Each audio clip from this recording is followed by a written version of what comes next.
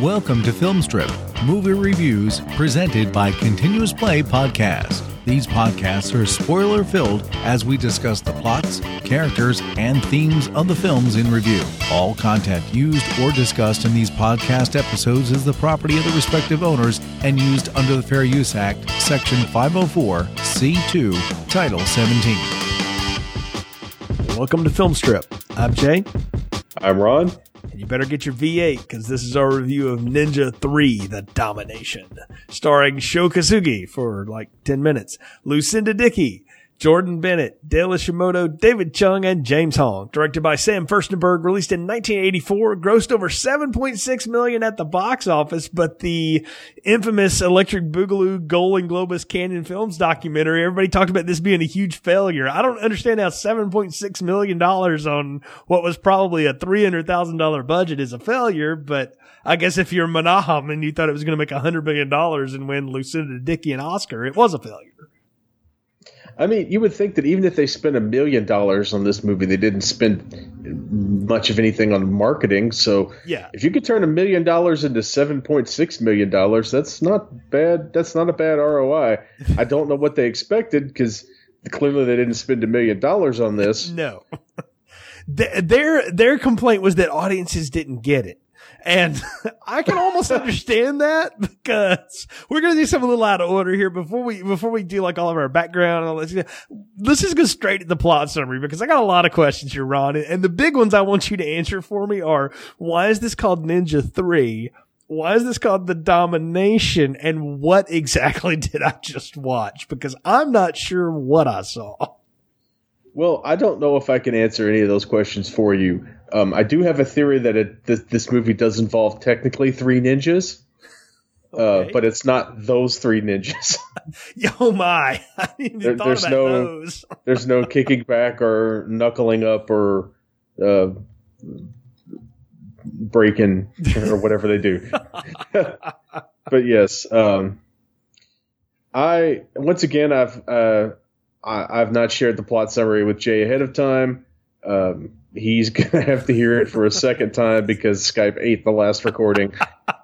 So yeah, part of this movie, my computer is haunted. So. It's haunted by the ghost of a ninja, and it takes a ninja to kill a ninja. Yeah. But in this case, it's the ninja blender that Jay is going to have to like toss his MacBook into. Yeah. So just fill in the gaps with some wheezing, trying not to laugh laughter, and you'll have basically the same experience that we had last time. All right, so the plot of Ninja 3, The Domination, and my literally page and a half plot summary. I still can't believe it's a page and a half. Well, yeah, I crammed a lot of jokes in it, and we're gonna make the audience suffer and sit through every minute of it. Hey. I ran some of them by my wife, and she enjoyed/hated them, so I think it'll be great. Did she watch this one with you? Because you've drug Holly through all of these. This is not the first time Holly and I have watched this. We have watched this movie repeatedly. It is one of the rare things to earn the K for keep on the DVR, so that it will not delete it, because I love this movie. Wow. Which is jumping ahead way too much, but yes, I love this ridiculously stupid film, and I've greatly enjoyed watching it again for this podcast. And why do I enjoy this film? Well, let me tell you in the plot summary. Ninjas hate golf, and they love killing. A daring daylight attack on a supposedly famous scientist and his security goons gets the evil black ninja, except he's more like a gray ninja because he's not wearing black, shot up by police after slaughtering a bunch of yuppies. Seems like a victimless crime to me, but I'm not in the LAPD. Either way, Black Ninja kills roughly 24 cops, but in the process, he shot more times than Alex Murphy at the beginning of RoboCop. Black Ninja disappears in a puff of smoke, but emerges from his hidey hole and is found dying on the roadside by Christy, an aerobics instructor / telephone lineman who comes to his aid. I still can't believe that's the character in this movie.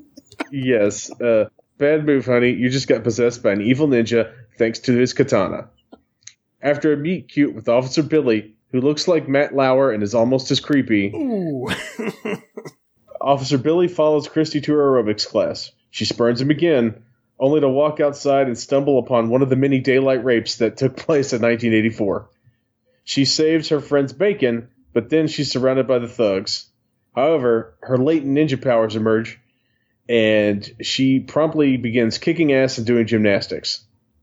Billy promptly arrests her and threatens to charge her with assault for beating up a bunch of rapists. It's confusing, but it turns out it's just a ruse to get her back in his car and ask her out again. She must have a thing for being threatened because she brings Officer Gropey back to her apartment for some V8 juice. And by V8 juice, I mean sub yacht rock and V8 juice body shots, because nothing says sexy like slightly less gross Clamato. After some room temperature tomato sex, the windows to her downtown LA flophouse blast open, and she walks to the glowing poltergeist closet while Black Ninja's katana magically unsheaths itself and floats into her hands. Billy wakes up to find her suspiciously sheathing a ninja sword. Here comes Yamada, arriving in LA just in time. Billy has a case, and Christy has a mission. Christy's mission? Kill the cops who killed Black Ninja. After another pointless dance scene, Christy's feeling really weird, probably gassy from too much V8. She gets laser blasted by her arcade game machine, and something about the flashing lights of Bouncer, a smoke machine, and that flying ninja sword awaken the spirit within her. Christy growls like a monster that travels into the Hollywood Hills to get Black Ninja's cache of killing tools and gender-hiding padded outfit. Time for a little ninja revenger on the first officer involved, Officer Greasy Papadopoulos. One underwear-clad officer down, about a dozen more to go, as Yamada looks on from a crowd of gawkers. After going to the doctor and learning that she's totally healthy aside from a little ESP, Christy spots her next cop victim, Officer Veneers J. Mustache, along with his 2 prostitutes. Christy tracks them to the local quote-unquote health spa and starts making out with Veneers, only to uncap her poison ring and give the prick a fatal prick. She slices one prostitute's throat with the poison blade, then strangles another one to death. Mission accomplished? However, Yamada is getting closer. Christy's now losing time and exercising to the point of exhaustion. Fortunately, Billy knows a guy in the Asiatic division of the police department who knows James Hong, who ends up chaining Christy to a post, bringing the spirit of Black Ninja to the forefront via exorcism. James Hong and his day off from Big Trouble in Little China. I think that's exactly what it is. Yeah, so our ninja movie takes a turn for the exorcist-y. Christy nearly breaks free from her chains, but is restrained by Billy. She yells in Japanese, cackles, shrieks, makes James Hong float, and then starts spinning around on her chain like a deranged gymnast. However, she does admit one thing that's very important to the plot.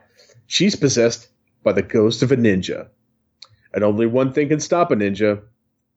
Another ninja. Yamada breaks into the hospital to steal the body of Black Ninja, his old enemy and the man that took his eye. Meanwhile, there's going to be a big gathering of police for a funeral, and Christy's going to make an appearance at said funeral after another Evil Dead-style demonic possession scene. Things are flying around her apartment, the plumbing is belching smoke, and her phone is raving at her in Japanese. Not even dancing to 80s pop music can stop her from getting possessed and undertaking another mission of murder for Black Ninja's ghost. Billy finds her van and a ninja star outside of the cemetery, but it's already too late. Black Ninja is there and waiting with a bow and arrow. Arrows rain down while cops shoot wildly into the air at nothing. Another 5 or 6 cops are killed, and then Black Ninja / Christy leads police on another chase through a cemetery. Let's not mention all the other people that are killed by the stray bullets flying around the air for no reason whatsoever. Yeah, they're firing. Shooting. These are like cops from the Stormtrooper Academy or something, man. They cannot shoot. But fortunately, Yamada's there, and he can interrupt that reign of terror, chasing Black Ninja into a boarded-up house. He unmasks Christy, but she leaps out a window and escapes, leaving Yamada to take the fall for her crimes. Yamada talks to Billy after his arrest, and they work out a plan. Get Christy to the old temple with the sword, and Yamada can stop the Black Ninja. Christy beats up Billy, but doesn't kill him for some reason, and flees to the temple where Black Ninja goes back into his corpse and he and Yamada have a fight to the death, or re-death in the case of Black Ninja. Black Ninja possesses some local monks, turning them into an army of goons, and Yamada has to fight them off in a cool Ninja Warrior-style course. Billy and Christy have a reunion, then rush outside to gawk as Yamada and Black Ninja run around on a dramatic cliffside and have a sword fight. Black Ninja's disarmed. Christy picks up his blade and rams it into his chest. Black Ninja folds his hands and corkscrews into the ground like a Looney Tunes character, He's like a causing an earthquake. Yamada has to hang on for dear life using his climbing rope. Then, out of nowhere, Black Ninja appears and grabs him by the leg Jason style. But Yamada's ready. Yamada stabs a knife into Black Ninja's brain, and Black Ninja falls to his death, exploding in a shower of bright light. Like the Wraith. Just like the Wraith, yes. Yamada slowly crawls up the hillside with absolutely no help from the white people, announces that it's over, either the ninja fight or the movie, bows, and then exits as Billy and Christy kiss, and credits roll. It's like the film cuts off again, though, and they have to freeze frame, because I think all these canon films, it's like right up to the last possible frame, and then they go away. Ron, what you just read and described maybe my favorite plot summary reviews of all time, and it's just a lot longer than what we usually do, but I told you to do that because I have a feeling a lot of people haven't seen this one, but they might be like me, like they're aware of it because of its reputation. Maybe they saw that doc on canon films. And we're like, hey, how did this happen? This movie is The Exorcist meets a ninja movie meets like, I don't know, Flashdance or something. This movie basically, yeah. Crazy. I think I texted you at one point and said, this movie is bug nuts. Thank you, $2 to Stuart in LA. But I mean, really, like, this movie is crazy. Yeah, this movie, and the thing is, I read a lot of things in the plot summary. Number one, it's much crazier than I described. And number two, there's stuff that I left out simply because it's impossible to describe. And this movie's only like 82 minutes long. Yes, it is like they took everything that wasn't insane and left it on the cutting room floor. I can only imagine the meeting with Menahem that spawned this idea. The poor James Silke, who's also part of the electrical and camera department, who had to write the script here. Like, I can bet he's like picking up, scraps of paper and notes and just like the insanity that had to be this idea.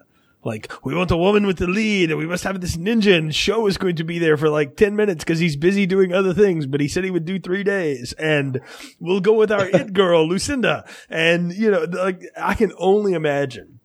It's like they had a break when Sho Kosuge wasn't filming The Master, which was later edited into 2 of my favorite MST3K episodes, Master Ninja 1 and Master Ninja 2. Is that Lee Van Cleef thing? Yes, Lee Van Cleef is in it. and yes, he is an old white ninja. That's one of my favorite like spaghetti western villains. I mean, ever. He's great in The Master, but the show itself is a horrible idea because it's the 80s and we can hire Asians to play martial arts guys now. Yeah, but let's not. But yeah, we don't want to give them too much. It's like they had a 6-month break where they weren't shooting, or like a 3-month break where they weren't shooting Flashdance. So they've got Lucinda Dickey hanging around the offices. Sho Kosuge drops in after completing The Master. No, hold on, my friend. Lucinda's not hanging around the canon offices. 1984 is the year of Lucinda Dickey, okay? I didn't realize you could do this, but she had a movie and its sequel in the same year. Breakin' and Breakin' 2. All right. And then this was like her big star vehicle. And just real quick on Breakin' and Breakin' 2, because we're never going to review those. I'm just saying that right now. I've seen both of them, okay? And she's like the token white girl in there, Special K, who can't dance, but is taught by the urban kids how to break dance because she's an aerobics instructor dancer. And Lucinda in her own right is a trained dancer. So she did Grease 2. We may do that one day. But Breakin' and Breakin' 2 are all about like we heal racial diversity by the dance, which is, somehow a worse idea than what Beat Street had, which is another terrible idea of a film. That was the film they were trying to chase and beat. And I'm going to tell all of you now, Beat Street and then like a far drop to Breakin' and Breakin' 2. And you should never watch any of them. So moving back to this though, they go to her as like, okay, now Lucinda, you will be the ninja and the head of ninja. And I mean, this crazy, insane plot. I can only imagine what she had to be thinking looking at this. Cause like Breakin', like, you want me to dance? Okay. Like, yeah, I do that. Like that makes sense, right? Do you want me to be a ninja? Like, you imagine what Sho Kosugi said when he saw her? Cause she is pretty athletic and she does a lot of her own stunts and stuff, but still, she's not a ninja necessarily. But it's to the movie's credit, they at least got someone who can wear the suit and walk at the same time, unlike Franco Nero. Yeah, you think they figured that out? Like, these movies have nothing to do with each other other than the word ninjas in them, right? But like Franco Nero was just the guy when they took the ninja's face off because Mike Stone couldn't act. That's the only reason he's in it, right? So the second time around, they figured out, well, let's just make Sho the lead because he's obviously the guy, and now he's not available. So we go with, well, she's a gymnast basically, so it's not that different. And you're right. There's a lot of times she's in the suit, in the black ninja garb, which I thought it was green. You said it was gray. I don't know. Maybe it faded in the wash or something. I don't know. But they need to use woolite. But you can tell it's her. Like, she does a lot of her own stuff. Of course, and that's really to her credit because she's not bad when she can throw, at least she can throw a high kick. Yeah, and they don't have to cut away as much. Yeah, no, she can move around, and she does, like, when she's the ninja, she actually does more like gymnast type things than she does karate or anything. I mean, she's pretty good with that sword, and they obviously taught her how to do that, but she's not awful as I'm saying this, and I want to say this very clearly. I'm not going to tell you this woman gives a good performance because it's not, but she's doing the best with what she has because the dialogue they asked this woman to spit out is amazingly terrible. It's not necessarily her fault because I don't think you could, like, if you gave the script to Meryl Streep, I think she would like piss down her leg at it because it's not. It was a script written by someone who is obviously a cameraman. Yeah. I mean, I don't know that there was a script. Like, okay, so we got to start with like what happens here. Okay, so the opening of this movie, okay, is this like Mercedes driving through the desert, which this is supposed to be L.A., but they shot this in Phoenix, is what you told me offline, right? Yeah, they shot this.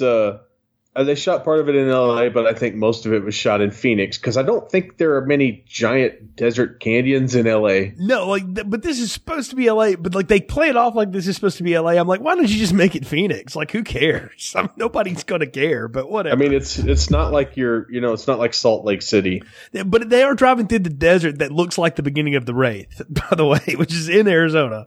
And this guy goes into like a hidden cave while music that sounds like Halloween 3 outtakes mixed with Mission in Action outtakes goes and ninjas up. And the black ninja I know from something, Ron. This David Chung was one of like the big bad guys in Mission in Action 2. And I only know that because I've seen that movie way too many times. Clearly. But I was like, I know this guy. I think he was in a Mission in Action movie. Looked it up. Sure enough, I'm like, yes, I knew he was one of Colonel Ten's like henchmen or something. I forget how he dies. I'm sure it's gruesome and Chuck Norris involved. But, maybe one day we'll get around to that. But he goes in like, I'm like, he's got the magic cave of wonders for like all of his ninja shit. Yeah, like, he's got a random like light box in there with his ninja supplies in it. Yeah, it's like he walks into a cave. Okay, I want to take Film Strip listeners way back in the Wayback Machine. Go back to the original Leprechaun that Brian and I reviewed. The opening of that movie where little old Warwick Davis is crawling down this little hole. That's the same scene that we're talking about here. It's like a little cave, but it's a ninja cave. And like you said, and I thought honestly with the light off of it and stuff, I thought, is he like wearing all white? That's going to look really weird, but no, it's a grayish green thing. Yeah. I'm not even sure what color it's supposed to be, but like his credit is Black Ninja. I know. And I'm like, maybe that suit might have been black one day. They bleached it because it is not, they mixed it with, Franco Nero's stuff or something. Because, I mean, again, these movies are made on the cheap and they're made so darn fast. Who knows, right? I'm sure they were just like, hey, go with it. Nobody cares. Because he doesn't get a name in the movie. So no, he doesn't get a name at all. He is literally just called Black Ninja. And what happens next over the next 5 minutes? The golf course massacre, as I called it. Okay, we get swords, we get throwing stars, we get a blow dart gun into a gun barrel that blows up in somebody's face. I mean, last time we had a ninja spit a bunch of blades into somebody's face. So this is the next evolution. The ninja goes Incredible Hulk on a golf cart, picks it up, throws people off of it. He jumps on top of a cop car, katanas one guy through the roof, puts his fist through the other roof, punches the guy, then kicks the cop car into a Smokey and the Bandit style wreck off of the 7th hole water hazard. Which was amazing. Yes. I mean, it was Hal Needham came by for the day and he directed that scene. And I just want to know, how much did they have to pay to that golf course to drive all over the greens like that, man? I mean, they wrecked the 7th hole at TPC Sawgrass or something. I mean, if they shot it in Phoenix, it wasn't probably that great of a golf course to begin with. So it was an extra from Caddyshack 2. Yeah. Or something. But no, you have all of that. That is not even the half of it, though. Because this is supposed to be because he's there to kill a rich scientist. They never tell us what the hell this is for. There's a drop line later, something about a Japanese mafia hit. But I'm not wrong, right? We never know why he's there to kill these two yuppies and then a bunch of cops. And to be honest, I've watched this movie a dozen times, and this is the first time I've ever heard that drop line about this guy being some sort of famous scientist. Which tells you how unimportant it really is. I assumed that it was mafia goons because it looks like mafia goons, but I guess everybody in 1984 kind of looked like a goon. Could it have been some more of the mafia goons from part 2? Is that what? That's what I thought was happening. I thought, well, these guys must be some kind of organized crime because look at them, they're playing golf. I mean, to hear the story of part 2 is that was a different movie, and then in editing and with a couple of reshoots, they turned it into what we got, which was golden last time, in my opinion. So I can see that, okay, we pick up from there, and it's more, it's just chaos here, right? But this ninja takes out a helicopter, and has to be one of the most awesome things ever. He puts the throwing star between his toes and toe throws it into the pilot's face. Which was amazing. The fact that he could even just hold that throwing star with his feet was impressive. And then he throws it. That's amazing. I mean, I happen to be married to a woman that has kind of long toes, and Rachel can pinch you with them. They're almost like fingers in some ways. It's pretty amazing. So I can believe somebody could grip something, but to get the force out of it, it's unbelievable what we're seeing here. And then the crash of the helicopter is also amazing, where the pilot is clearly I'm just going to duck in and out of these rocks, and then you guys set off that piece of pyro. Yeah, and that's exactly what happens. You see the helicopter, and the guy inside is clearly making it wobble back and forth and look kind of out of control, but never actually out of control.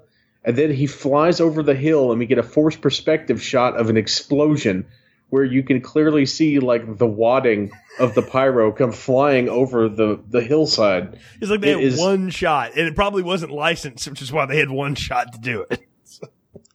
Yeah, I'm sure they got permits. It can't be that hard to blow things up in Arizona.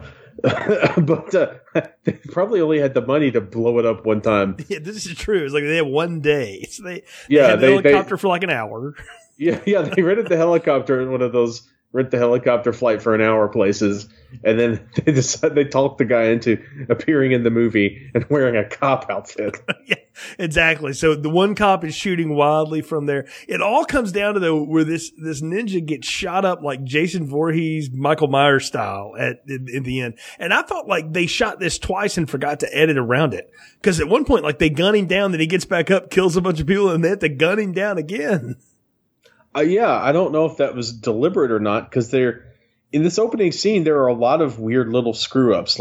He kicks a cop off a motorcycle, and then you see a second cut of the cop on the motorcycle again, flying into the lake. Yeah, it's very strange. Like there's all kinds of just crazy action going on. But like the way he escapes is amazing because he throws like a little bomb. A lot of smoke goes around. The cigar chomping cops there. They're firing guns. It's craziness. And what we find is that the ninja has burrowed himself in the ground like a beetle or something. Yeah, in the notes for this, you put buried into the ground like a trimmer, which is yes, is exactly accurate. Or like when Wile E. Coyote is spinning really fast and he ends up in the ground up to his neck. Or Superman in Superman 1 when he drills through the thing to get to Lex Luthor's lair. I mean, that's the same twist around kind of effect, but with, none of the budget. Yeah, and they don't actually show him twist around this time. He blows up the smoke bomb, and then we see him poke his head out of the ground like the gopher. Yeah, exactly. But it's like he's done it with the katana. It's almost like he blends himself. It's very weird. I mean, but there's like all these shots of him like he's hiding in the palm tree, and then he pops out and jumps on the helicopter later. It's crazy town what goes on in this intro, and all of this to go down where like literally the cops are like, let's go get him. Let's go find him. And they all run off and like all of their dead friends are laying there on the ground. I'm like, nobody's there to secure the crime scene. Yeah. There's a pile of 30 dead cops and their weapons. Yeah. There's nothing. Nobody's radioing in going like, hey, like the whole squad's gone. Let's bump up hiring. I mean, really, like there's a entire police force is totally wiped out by this guy before they finally shoot him enough that he can, they think he's dead, but he's not dead. So, which is he's merely grievously wounded. Yeah, and angry about it. Yeah, I know, pissed. And we'll talk about that in a second because now we have to get to Christy, who likes her 80s pop rock while climbing telephone poles person. I thought this was going to be a misdirect. Like she, her outfit looks kind of like what the ninja was wearing, and I thought the cops are going to mistake her and shoot her, thinking she was the ninja, and they're like, "Oh crap!" And that's how we're going to get this crazy plot. But that's not what happens. No, that's the trauma direction. There we go. Well, that would be like RoboCop then, like, right? Because the whole thing is like she gets possessed by this ninja so she can go kill all these cops who shot him. They shot him, by the way, because he had murdered people in broad daylight and killed half their friends. That's why cops shoot you. He murdered literally 20 people.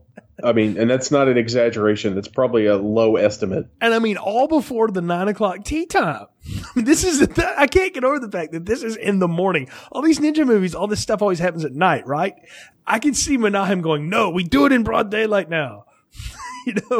Okay. And they just go with it. Much better blood effects, though. Can I say the blood actually looks like actual blood?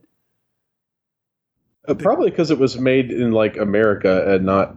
They probably brought that blood with them from Hollywood. They didn't have to make it in some Philippine jungle. Yeah, that's a good Cairo mix there. Like that looked like it worked. So I was impressed. That was Chainsaw and Dave style. Like it worked out pretty good. So, but yeah, we get some ninja magic. Yeah, I know. And what's amazing is, if you turn on the subtitles, it's all just garbled Japanese anyway. I have no idea, but it looks like he is cursing the hell out of this woman. And you have no idea why.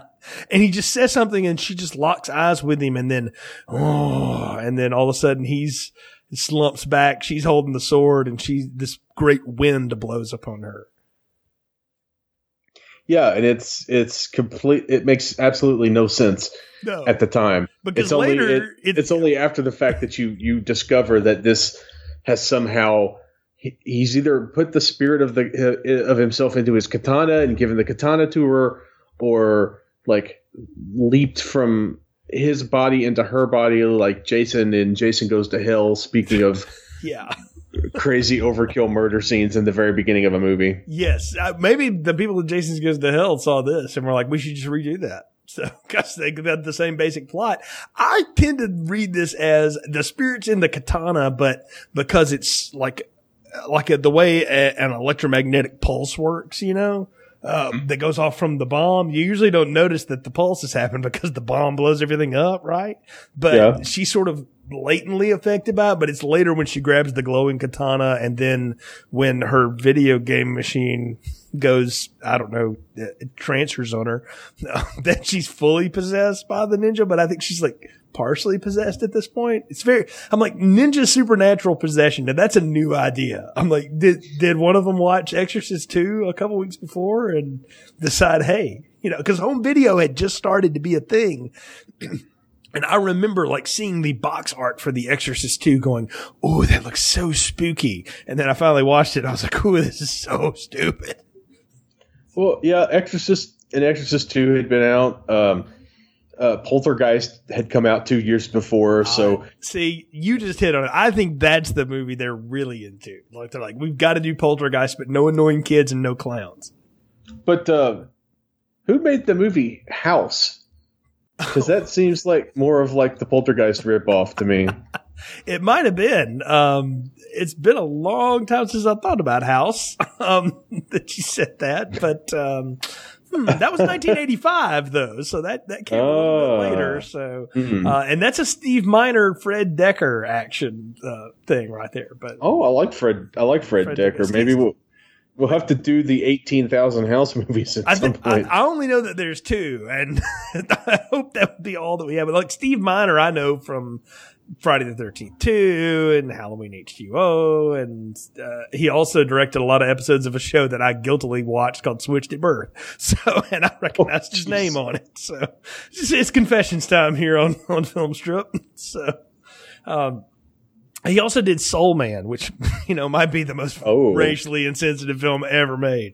So, as we go. And we're currently watching a movie where there's an Asiatic department of the police. We're going to get there. We're going to talk about, you called him Matt Lauer. I thought Billy Secord, the officer, looked a lot like ESPN Radio's Doug Gottlieb, who's actually no longer with ESPN. I guess he's with Fox now, but if you've ever seen That's another great description of him. I mean, he really does look like that guy.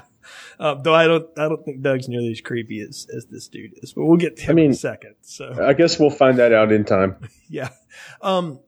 So like he tries to hit we do meet Officer Secord because she winds up at the police station, in her tank top and nothing much else, there to give a statement about, I don't know, the dude was dead. And then, but like every time and this is a flashback they repeat throughout the film so many times that like it just becomes nonsensical. Every time she sees one of the cops that shot the ninja, she has like this PTSD flashback to being shot as the ninja.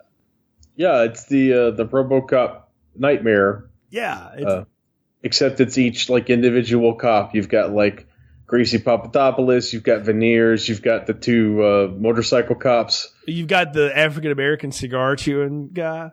Oh, yeah. That looks like a Ken Foree ripoff, So you've got him. It's all of that. And, of course, Officer Secord here is hitting on this woman like no mercy whatsoever. And to the point that he goes to Aerobics or Us, where she basically makes him drop. But in the purpose of this, by the way, the most uncomfortable aerobics gym ever. There's a reason they put aerobics like in a room you can't see in, because if the dudes are like sitting over there pumping iron and like the looks on their eyes, it is really weird and uncomfortable. Like I was feeling very strange watching that.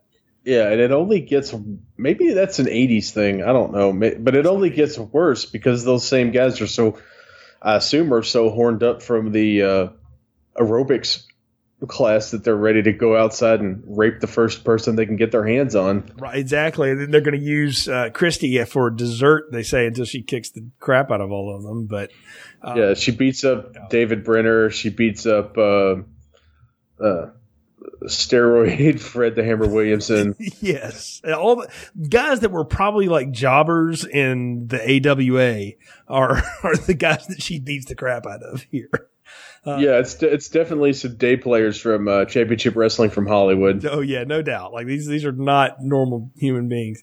But she pummels them because with a combination of like gymnastics and ninjutsu. And that's the thing I will say again is that they ask her to do stuff, but they don't ask her to do things that she's obviously uncomfortable doing. Like every time Franco Nero tried to do some karate shit, he looked like an idiot. Right? Like we can agree. Like he clearly didn't know what he was doing. But every time she does stuff, it's like, well, that looks like what a gymnast would do. Like she does a parallel bar, she spins around, she kicks one of them. I mean, she's pretty good as far as thwarting all of them. And what's amazing is like there's this whole crowd of bystanders watching this go down. And I'm like, too bad there's not a cop there. Oh, wait a minute. There's Billy. Yeah. Billy's just standing there watching her. Number one, he's standing there watching the beginnings of the assault and he doesn't interrupt. Number two, he stands there and watches Christy beat the crap out of these roid ragers. Right, exactly. And then, quote, arrests her for assault only so he can hit on her some more in his little MG as they drive down and out in Beverly Hills lane or something. So, like, I expected Nick Nolte to pop out of the side there for a minute. But it's funny because this I can only imagine that this gymnastics martial arts inspired the creators of the great Gymkata.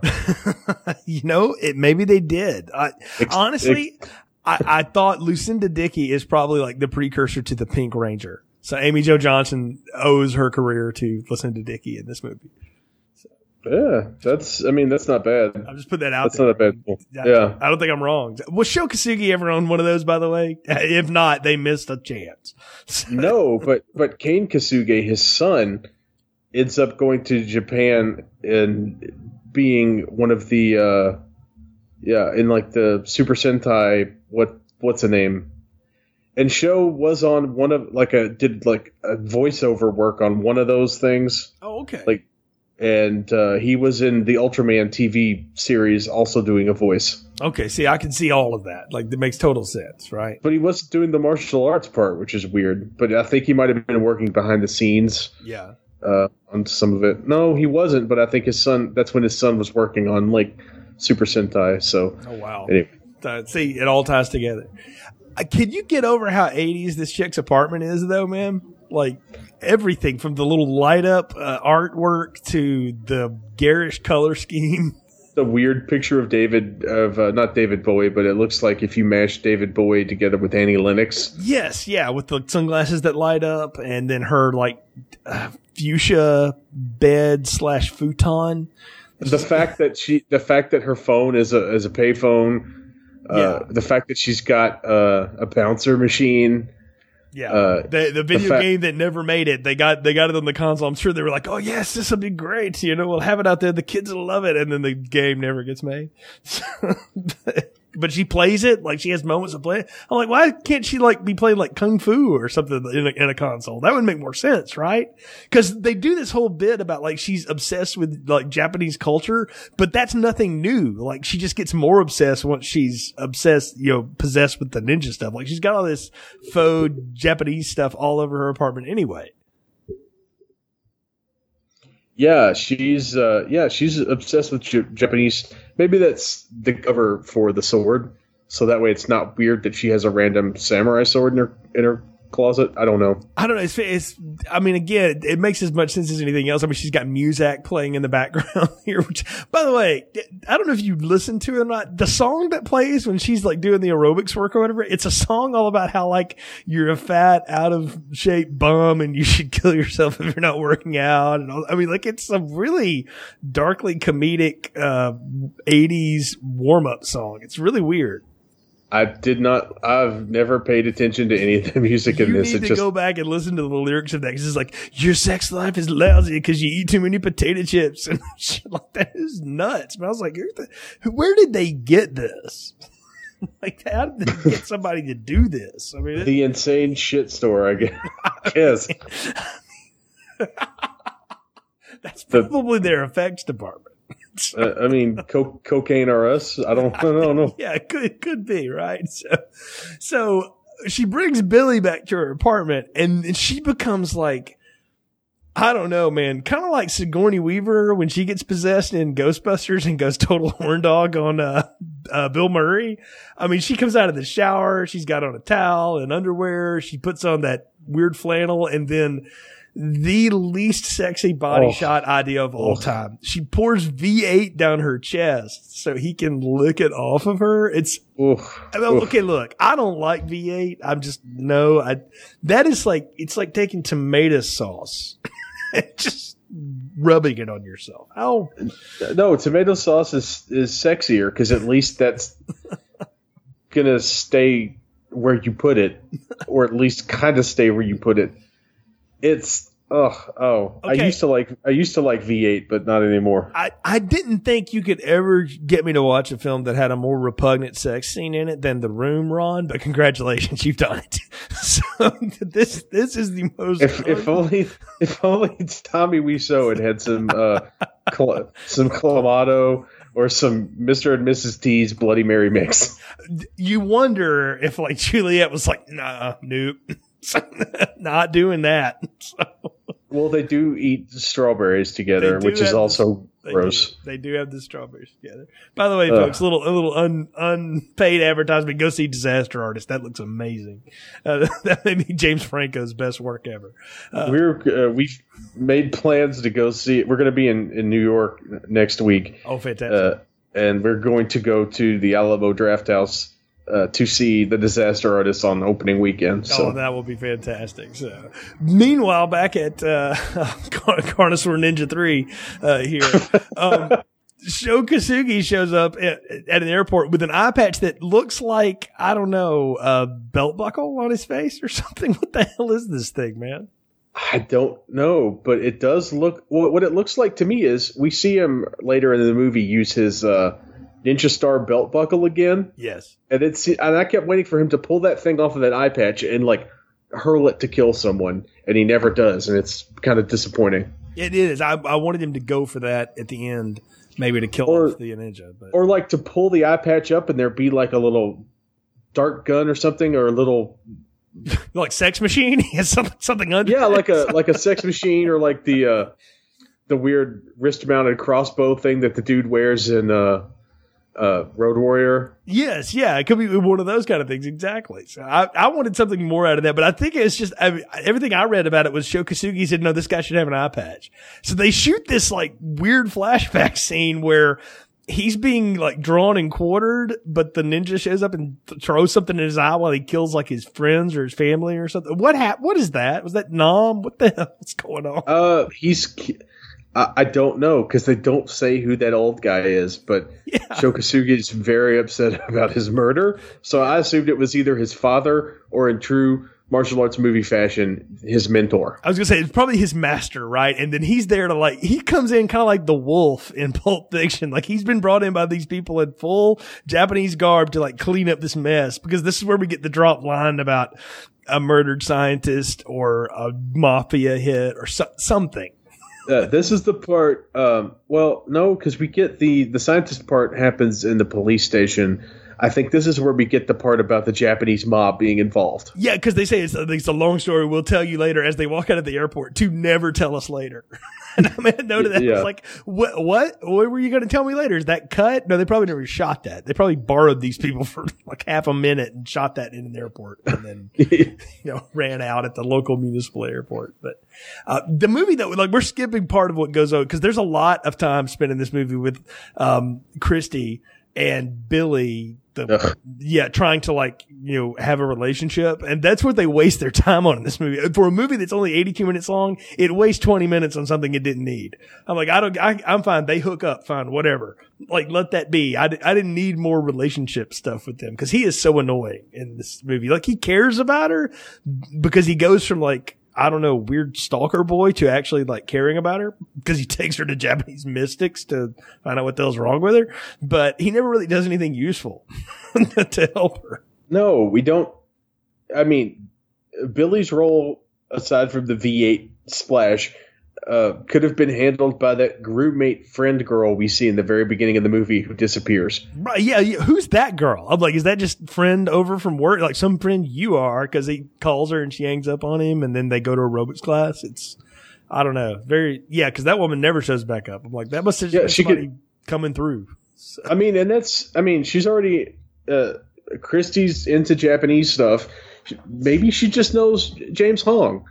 Maybe that's it. Right? Yeah. You can cut Billy out and you can cut that girl out, and she just goes to see James Hong on her own. Look, we're going to get to James Hong and his relationship to the police in just a minute, but we have to talk about how the bouncer video game goes poltergeist on her and the floating sword that happens, because they do nothing to try and hide the fact that this is on strings and sliding across that woman's ceiling.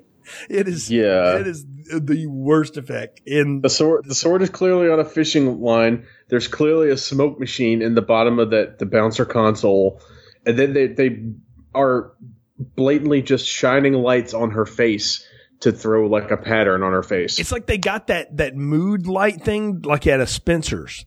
You know, it looks like almost like if you've seen the beginning of Aliens, the little scanner thing that goes across Sigourney Weaver or whatever. It's that same like light thing. And I remember those from Spencer's. And they still have them. But less good. So yes, yeah, but somehow dumber. So like the wind blows on her, and that's when like they paint like wings on her eyes, and she does her eyes like Christy Costanza from Against the Current, and that's when she becomes sort of Asian. You know, so they go, it's almost like putting on blackface or something. They do Asian face on Christy, but she's still clearly just a white girl from Kansas. But they but they don't even commit to full Asian face. No. They just do vaguely Asian face, like maybe Black Ninja just really digs chicks with eyeliner. I mean, she has, like, Lucinda Dickey has big, pretty, round eyes. Like, she does. And they try to, like, slant them, but all they do is just make them, like, rectangular. So it doesn't really they just work. tell her to kind of squint, and she does. She sort of does. So. But I wasn't sure if that was related to her trying to look Asian or just the fact that they were blowing a fan in her face. It probably was a combination of both. She might have been able to see at that point either. But this is what I wrote down. She puts on ninja garb, goes out seeking revenge against the cops, and this movie goes bug nuts. $1 to Stewart in L.A. Because the setup this cop has in his house, by the way, he's got like a bar pool table, you know, complete with Miller Lite overhang, you know, light and everything. And he's shooting pool in his boxers and the beaded curtain. Don't forget the beaded curtain. Oh yeah. How can we forget it? And she goes in there and chops his pool cue in half, beats the crap out of him and kills him by throwing him out of a window. Yeah. Which is pretty amazing because that's, that's one of the worst cut to a stuntman falling out of a window sequences. Even by canon standards, it's terrible. Yeah, do you think the stuntman weighs at least 50 pounds less than the actor he's supposed to be? I mean, he doesn't look anything like him. Well, here's the thing. When she pushes him, you see the old guy just kind of fall against the wall. And then they do a smash cut to outside, and you see the stuntman hurling himself through the window unassisted. Yeah, it's like he came off of like a catapult and went backward through the window, Jason style or something. No, they can't afford a catapult. They just told him to jump out the window. He did. I hope it was at least balsa wood and sugar glass for the poor guy. So the revenge plot kicks in. You know, Christy shows up with all these weird bruises, beat the hell all the time, and just like, no, I'm fine, Billy. It's cool. And Billy with the hairiest shoulders in the world to cry on. Oh my goodness. Yeah, he clearly they didn't have any money in the budget to shave his yak-like shoulders.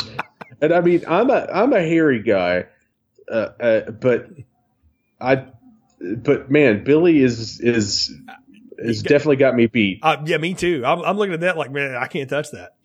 That man's got rugs on his shoulders. I mean, yeah, he looks like a Greek. I mean, yeah, and he probably is. Like, Jordan Bennett is probably not his name.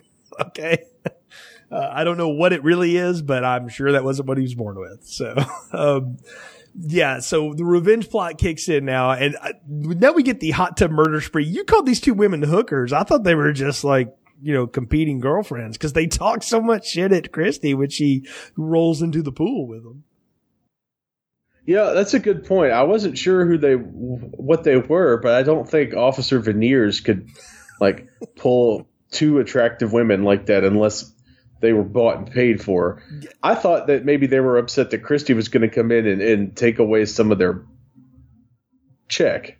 Well, they were just like, oh, you can have him, honey, whatever. I kind of thought they were like his two, squeezes or whatever. I don't know. It was very, I mean, you get like this. I thought for a minute she was going to make out with all of them. Like, I really thought, I realized that, wait a minute, this is 1984. We weren't ready to do that yet, but they were dangerously close to going there, I thought.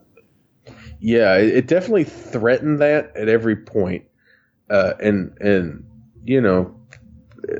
I guess they didn't want to, go full Basic Instinct. I'm sure they had enough problems with all the people who get ninja stars jammed in their eyes. Right, exactly. So we don't have full nudity in this movie like we did last time. We just get a lot of bathing suit and underwear action here and stuff. But what we do get is more ninja crap, because like we talked about all the stuff that's in the layer that she gets. She apparently gets the ninja poison ring thing, which I'm like, that's some fast poison, man. That works pretty good. Yeah, but that was cool because that's a ninja weapon. That's one of the few things that ninjas use that I don't think we saw in Revenge of the Ninja. I don't remember there being a poison ring. No, I think you even called that out. Like one of the things we didn't get. So I was like, well, and when I saw it, I said, oh, there it is. So I was like, somebody else must have been thinking, hey, we didn't get the poison ring last time. We need to get it. Maybe Sho Kosugi was like, you should probably try the poison ring, guys. That's something you hadn't done yet. So, and I mean, that makes more sense than any other explanation. So, like, that was when he showed up for his 10 minutes of shooting. I know, like, well, he also shows up as a character to do like some crime scene investigation. And I wrote in my notes, like, he got there before the cops, and that's before I realized, wait a minute, half the police force is dead, so there are no cops to show up. Yeah, and the other half is out fraternizing with what may or may not be prostitutes. Exactly, right, or waiting to be murdered. Yeah, and going to the store to buy more V8. Yeah. So when all else fails, consult the local Japanese mystic, which you call, this is part of the Asiatic department in the police department? The what? Yeah, no, Billy knows a guy in the Asiatic department who knows James Hong. Now, I said earlier he came off of Big Trouble in Little China. That is a couple years later, so maybe he wasn't doing that then, but this was the warm up for it. I mean, there are literally 5 whole Asians in the movie. Yeah. I don't. 3 of those are those guys at the airport, Sho Kosugi, and then Black Ninja, and then James Hong. Yeah. But you don't like. That's what makes me think more than anything else this is supposed to be L.A. That and the fact that they show him driving down a road line with palm trees, but I imagine they could do that in the desert as well. Yeah. They have. Is this a thing that was a real thing? I don't see how that could be like. I would think that you would have a Japanese relations department. Like, I could see that. Calling it the Asiatic sounds like something some idiot from Canon would call it. I mean, that's just what I wrote it off as. It's like, well, that's probably what these idiots thought it was called. So, because I mean, maybe in like that, so. I don't know, maybe in like 1940s Japan. Something. Or you might have something like that, but like. Well, I like the idea though that he takes her here and he ties her up, and I wrote down the words 50 Shades of Ninja Exorcism, because he basically ties her up in like a, spread swing, and he brings out the evil spirit. And I will say this, that's one thing this movie did, is they dubbed the Black Ninja's voice, or somebody doing probably Sho Kosugi, doing like an angry Japanese speaking English voice and her voice together to do this screaming at James Hong. That was good sound editing. Well, it sounded like David Chung, who plays the Black Ninja. It sounded like his voice. Okay, well, they did a really good job of dubbing that together. I'm like, this is not the kind of movie that I think would spend any money on its overdubs or anything like that. Whoever was sound engineering that day, bravo. As someone who does sound and has to edit and things like that, that's not easy to do. And it matches up really well, and it vacillates. Like, her voice gets louder, his gets louder, and it goes back and forth. And I actually thought that was probably the best scene. That really was one of the best, at least, possession scenes for sure. And that's probably the best technical achievement in the movie, because that does look really good and it sounds great. I mean, they spin her around and she's like, please help me. And I'm like, well, that's overdubbed. But, they're spinning her around and all this crazy stuff. And I love, like, his thing is like, she is possessed by a ninja. Only a ninja can beat a ninja. It's pretty much like, yeah, you're screwed, Billy. Sorry. There's nothing we can do. Yeah, better get your $20 back from James Hong. Exactly. Yeah, can I get a refund on that? So, who I don't know if he has a name in the movie credits, but I don't believe anyone ever says his name. I thought I heard it once, but I don't know what it is. Michiyama, who cares? It doesn't matter. He's James Hong. So, I mean, he's in one scene. Exactly.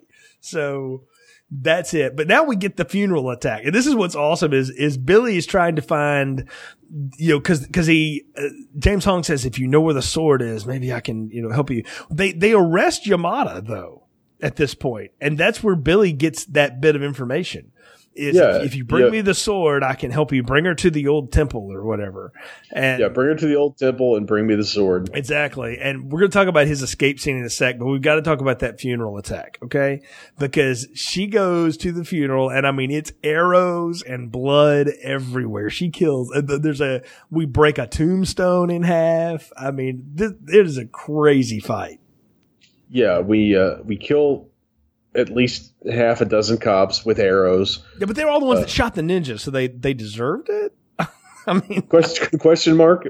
Yeah. Well, no, they're not all the guys who shot the ninja because one of the guys, it misses and it kills just a random dude with glasses, like a random cop with glasses, who I don't think was involved. But yeah, she eventually kills more of the guys who killed Black Ninja. And then we get an absolutely insane chase through a cemetery. And, you questioned how they got to shoot on the golf course earlier. What kind of cemetery would say, yes, please smash a fake tombstone and drive crazily through Shady Acres Eternal Rest Home or whatever? Can I tell you, I don't think they asked anyone. I think they showed up and shot it, and it being, Phoenix or LA or whatever, they were just like, I mean, they're just used to it. I don't know though. This looks kind of like what the backlot of Buffy was for many years with the fake, gravestones and stuff. It was just one little area, like a little garden. Yeah, maybe they set up some fake. Set up fake tombstones for the car chase. They're doing the funeral and they're reading like Psalm 23 and they flub that all up. They get half of it backwards and then the ninja shows up and that's, ends the whole thing. But Yamada intervenes, and he gets good punches in before he gets arrested. But I want to talk about his escape from the cops. He has like all these devices hidden on him so that he can dart the cops, knock them out. He basically, does he kill them or does he knock them all out so he can steal the cop car and go to the Jedi temple? I mean, the ninja temple. I don't think he killed any of them. Okay. So it was all stun. So yeah, it's ninja knockout juice. Yeah. So she gets possessed. Secord tries to intervene. She almost kills him, but she stops. Like she almost katanas him. And I was like, damn it. I really wanted Billy to get his face cut off. I kind of did too, and I'm disappointed that they suggested that the power of love is what stopped the blade because he yells her name, and then it's when the blade stops just inches from, cutting him a second mouth where his neck used to be. Exactly, and so she runs away. So we go, like I said, we get the showdown at the old ninja temple, or as I put in my notes, the old ninja temple. And I don't really understand what happens here. Yamada has stolen the bullet-ridden body from the morgue of the Black Ninja so that he can reanimate it with like a prayer or the Force, something. He wants to get Black Ninja out of Christie and back into his body so he can kill him. So he's also like a practitioner of witchcraft too? Like, isn't that like competing religions, ninjutsu and witchcraft? I mean, maybe it's all chi. I don't know. We do see Christy fly during that funeral fight because she leaps to the top of a tree and then leaps onto a car. See, that's the thing. Like, this ninja was already Superman anyway. Like, we've already established that. So I get the fact that she's got like Kryptonian power when she's possessed by the ninja. But maybe all ninja have Kryptonian power. Oh yeah, we've never been told otherwise. So that's how you know that Yamada's a ninja. Yeah, because only a ninja can kill a ninja, and only ninjas have magic. Right. Ninjas and also James Hong. I've talked about before, like when the ninjas do battle in these movies, that they're always really quick. I'm really glad that the Yamada Black Ninja fight goes on for several minutes. Like there's several stages to it. It's like several boss fights. And I wonder if like they had played video games like, no, it's got to escalate. Like this is Sho Kosugi's basically clips reel of him and David Chung just going at each other for 30 minutes. Well, I think that also a lot of it has to do with the fact that Yamada is basically a zombie.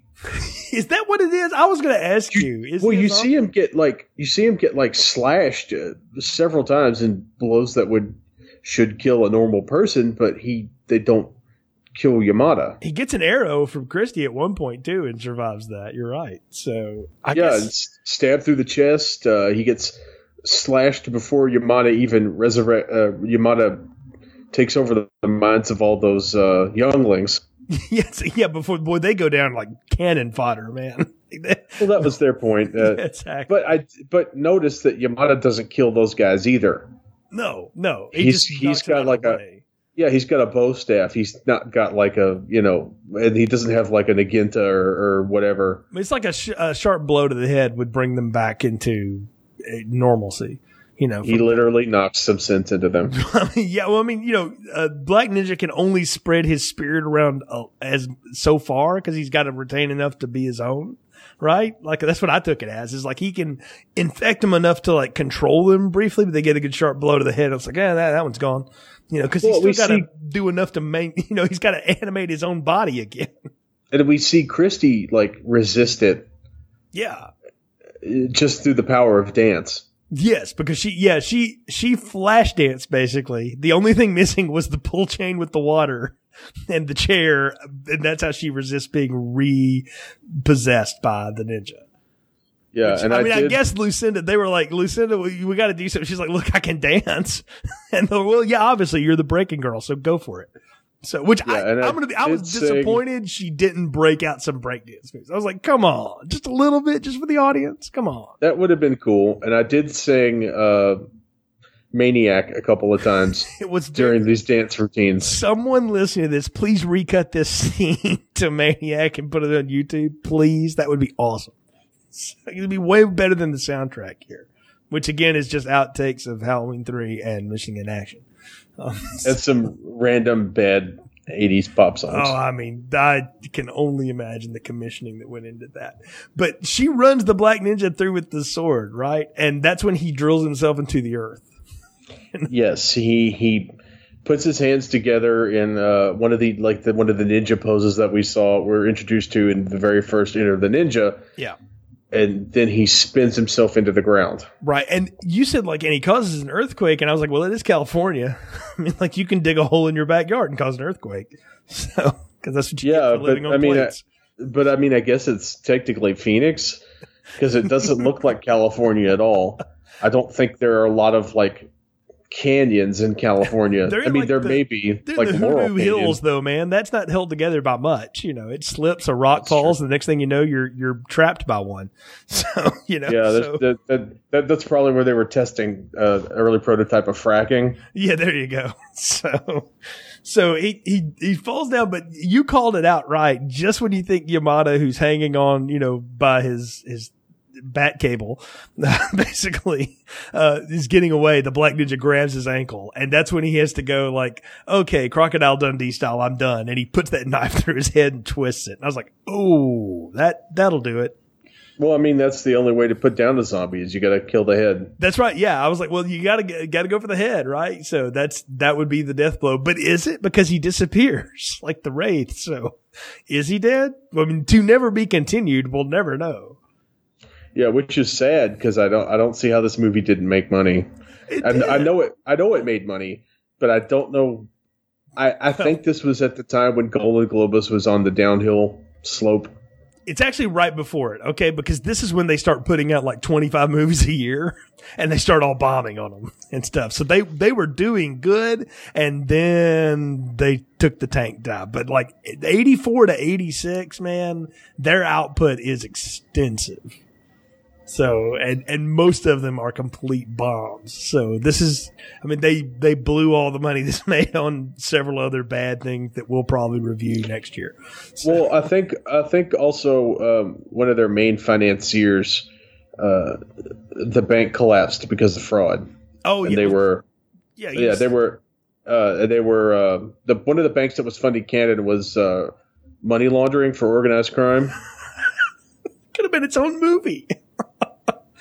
Yeah, but Canada couldn't have afforded to make it by this point. No, I wondered if like they weren't caught in the savings and loan crash of the 80s, right? So it's like 1989 Black Monday. I think shortly after this they decided to make like actual like they decided to put some of their money on making artistic movies because they do like an Othello that was nominated for a Golden Globe. They did. They won the 1987 Academy Award for Best Foreign Language Film with a Dutch movie that I want to say was one of like Paul Verhoeven's. No, Fons Rademacher. But anyway, they do like a serious movie in the Netherlands. This is about the time that they decided to pay Marvel a fortune to do a Spider-Man movie. This was also a year before they made Life Force, which also tanked them and destroyed what was Superman 4 to be. So they had that. This before they made Death Wish 3 and Invasion USA. Masters of the Universe. Yeah, that one came down. It's, like if you go through Golden Globes' output, by the way, you can see like a random Charles Bronson movie, and you're like, this is when they called Chuck back to try to make some money, So, this is before the great Cobra though of 1986, which we are gonna do that one day. I'm putting that down the table now. That's exciting. Yes, so I can't wait to talk about that. But yeah, this is before they completely collapsed. But I mean, that's where the movie ends, though. I guess we're to believe that this has made Billy and Christy so much closer. All this random murder that they've been involved in. Yeah, they definitely fall in love, I guess. I mean, Billy's got to be the chief of police at this point. There's nobody left. I mean, is there anybody left? The desk sergeant is probably the only one left. So Billy's deputy chief. So at this point. Well, I think we're at the point of the podcast where it's time to give final thoughts, recommendations, popcorn ratings. So, Ron, what are yours for Ninja 3, The Domination? Oh, man.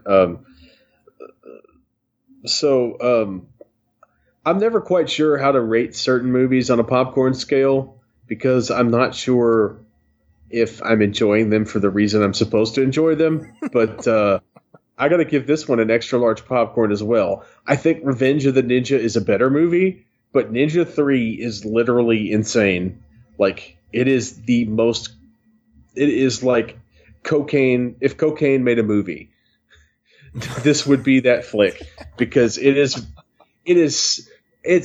literally a demonic possession dance ninja movie and also an action comedy because it's literally every genre of movie mashed into one, and it's phenomenal because it's insane.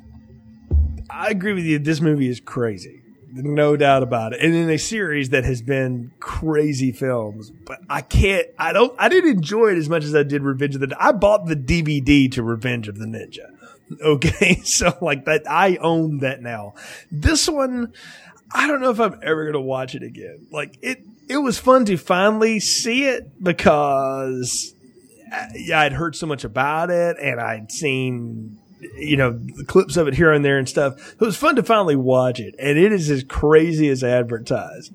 I don't know that it was as good as Revenge of the Ninja. I know I didn't enjoy it as much as I did Revenge of the Ninja, but it's still good. And I'll tell you what I would have liked more, what would push it to extra large popcorn territory for me, would be if there was more Sho Kosugi. I really missed him in this. He's not in it enough. And I know he wasn't because he was busy doing something else, but I really missed him. I wanted more of him in here, but what I got was good enough. I'll give it a large because it was a very fun thing to watch. I think you have to grade these sometimes as just part of the series that they're a part of. Like, this is like in no way in comparison to like Passive Glory, which is a movie I've reviewed earlier this year, that Stanley Kubrick, which is a beautiful and very sad and somber film that I gave a really, high rating to as well. It's not anywhere near that. Okay. But inside of this series, It's really, really fun and really good. And for as bad of mess as Lucinda Dickey's asked to deliver here, I think she does a decent enough job. And I had fun with it. Again, I don't know if I'll ever watch it again, but it was fun the one time through. So I'll give it a large popcorn. And I can't believe it, man. These, we did the American Ninja series, and those were mostly crap, the whole way through. And I'm not saying these aren't, but this was so much more fun this time around, I think, because they completely embraced their ninja-ness. I really think that America deserves us doing Pray for Death, another Sho Kosugi movie. I think we should just go through the show filmography and just do every movie he made. Well, we'll put that one on the list for 2018 for sure. Like we got to do, I think we got to bring Ninjavember back. I think we got to do Pray for Death. I think we got to do Black Eagle because it's Sho Kosugi fighting Van Damme. Oh, now that, you know what? This might be a fun thing to bring around next February. We'll do Ninjuary. And do it. But I was hoping that February would be Blaxploitation History Month. But we'll have to talk about that one some other time. But no, I would be down to see more Sho Kosugi output. Sure. I've enjoyed him. I put it out there earlier. Eventually we've got to do this, at least 2 of the missing in action films. I don't know about that third one. I don't know if I ever want to live through that again. But that first one and that second one are just a great story because they were supposed to be each other's sequel. And so, that's another story for another day. But that's all in 2018. We still got stuff in 2017 here, Ron. We got fun things going on. I mean, we're here at the end, but you know what's coming up in December? We got The Last Jedi. So Kurt and Nick and we'll put that one out. But, it's time for our annual holiday trash film, right? And we're not doing one that's, directly assaulting Christmas this year. We're going to do a Ben Affleck joint called Reindeer Games. Yes.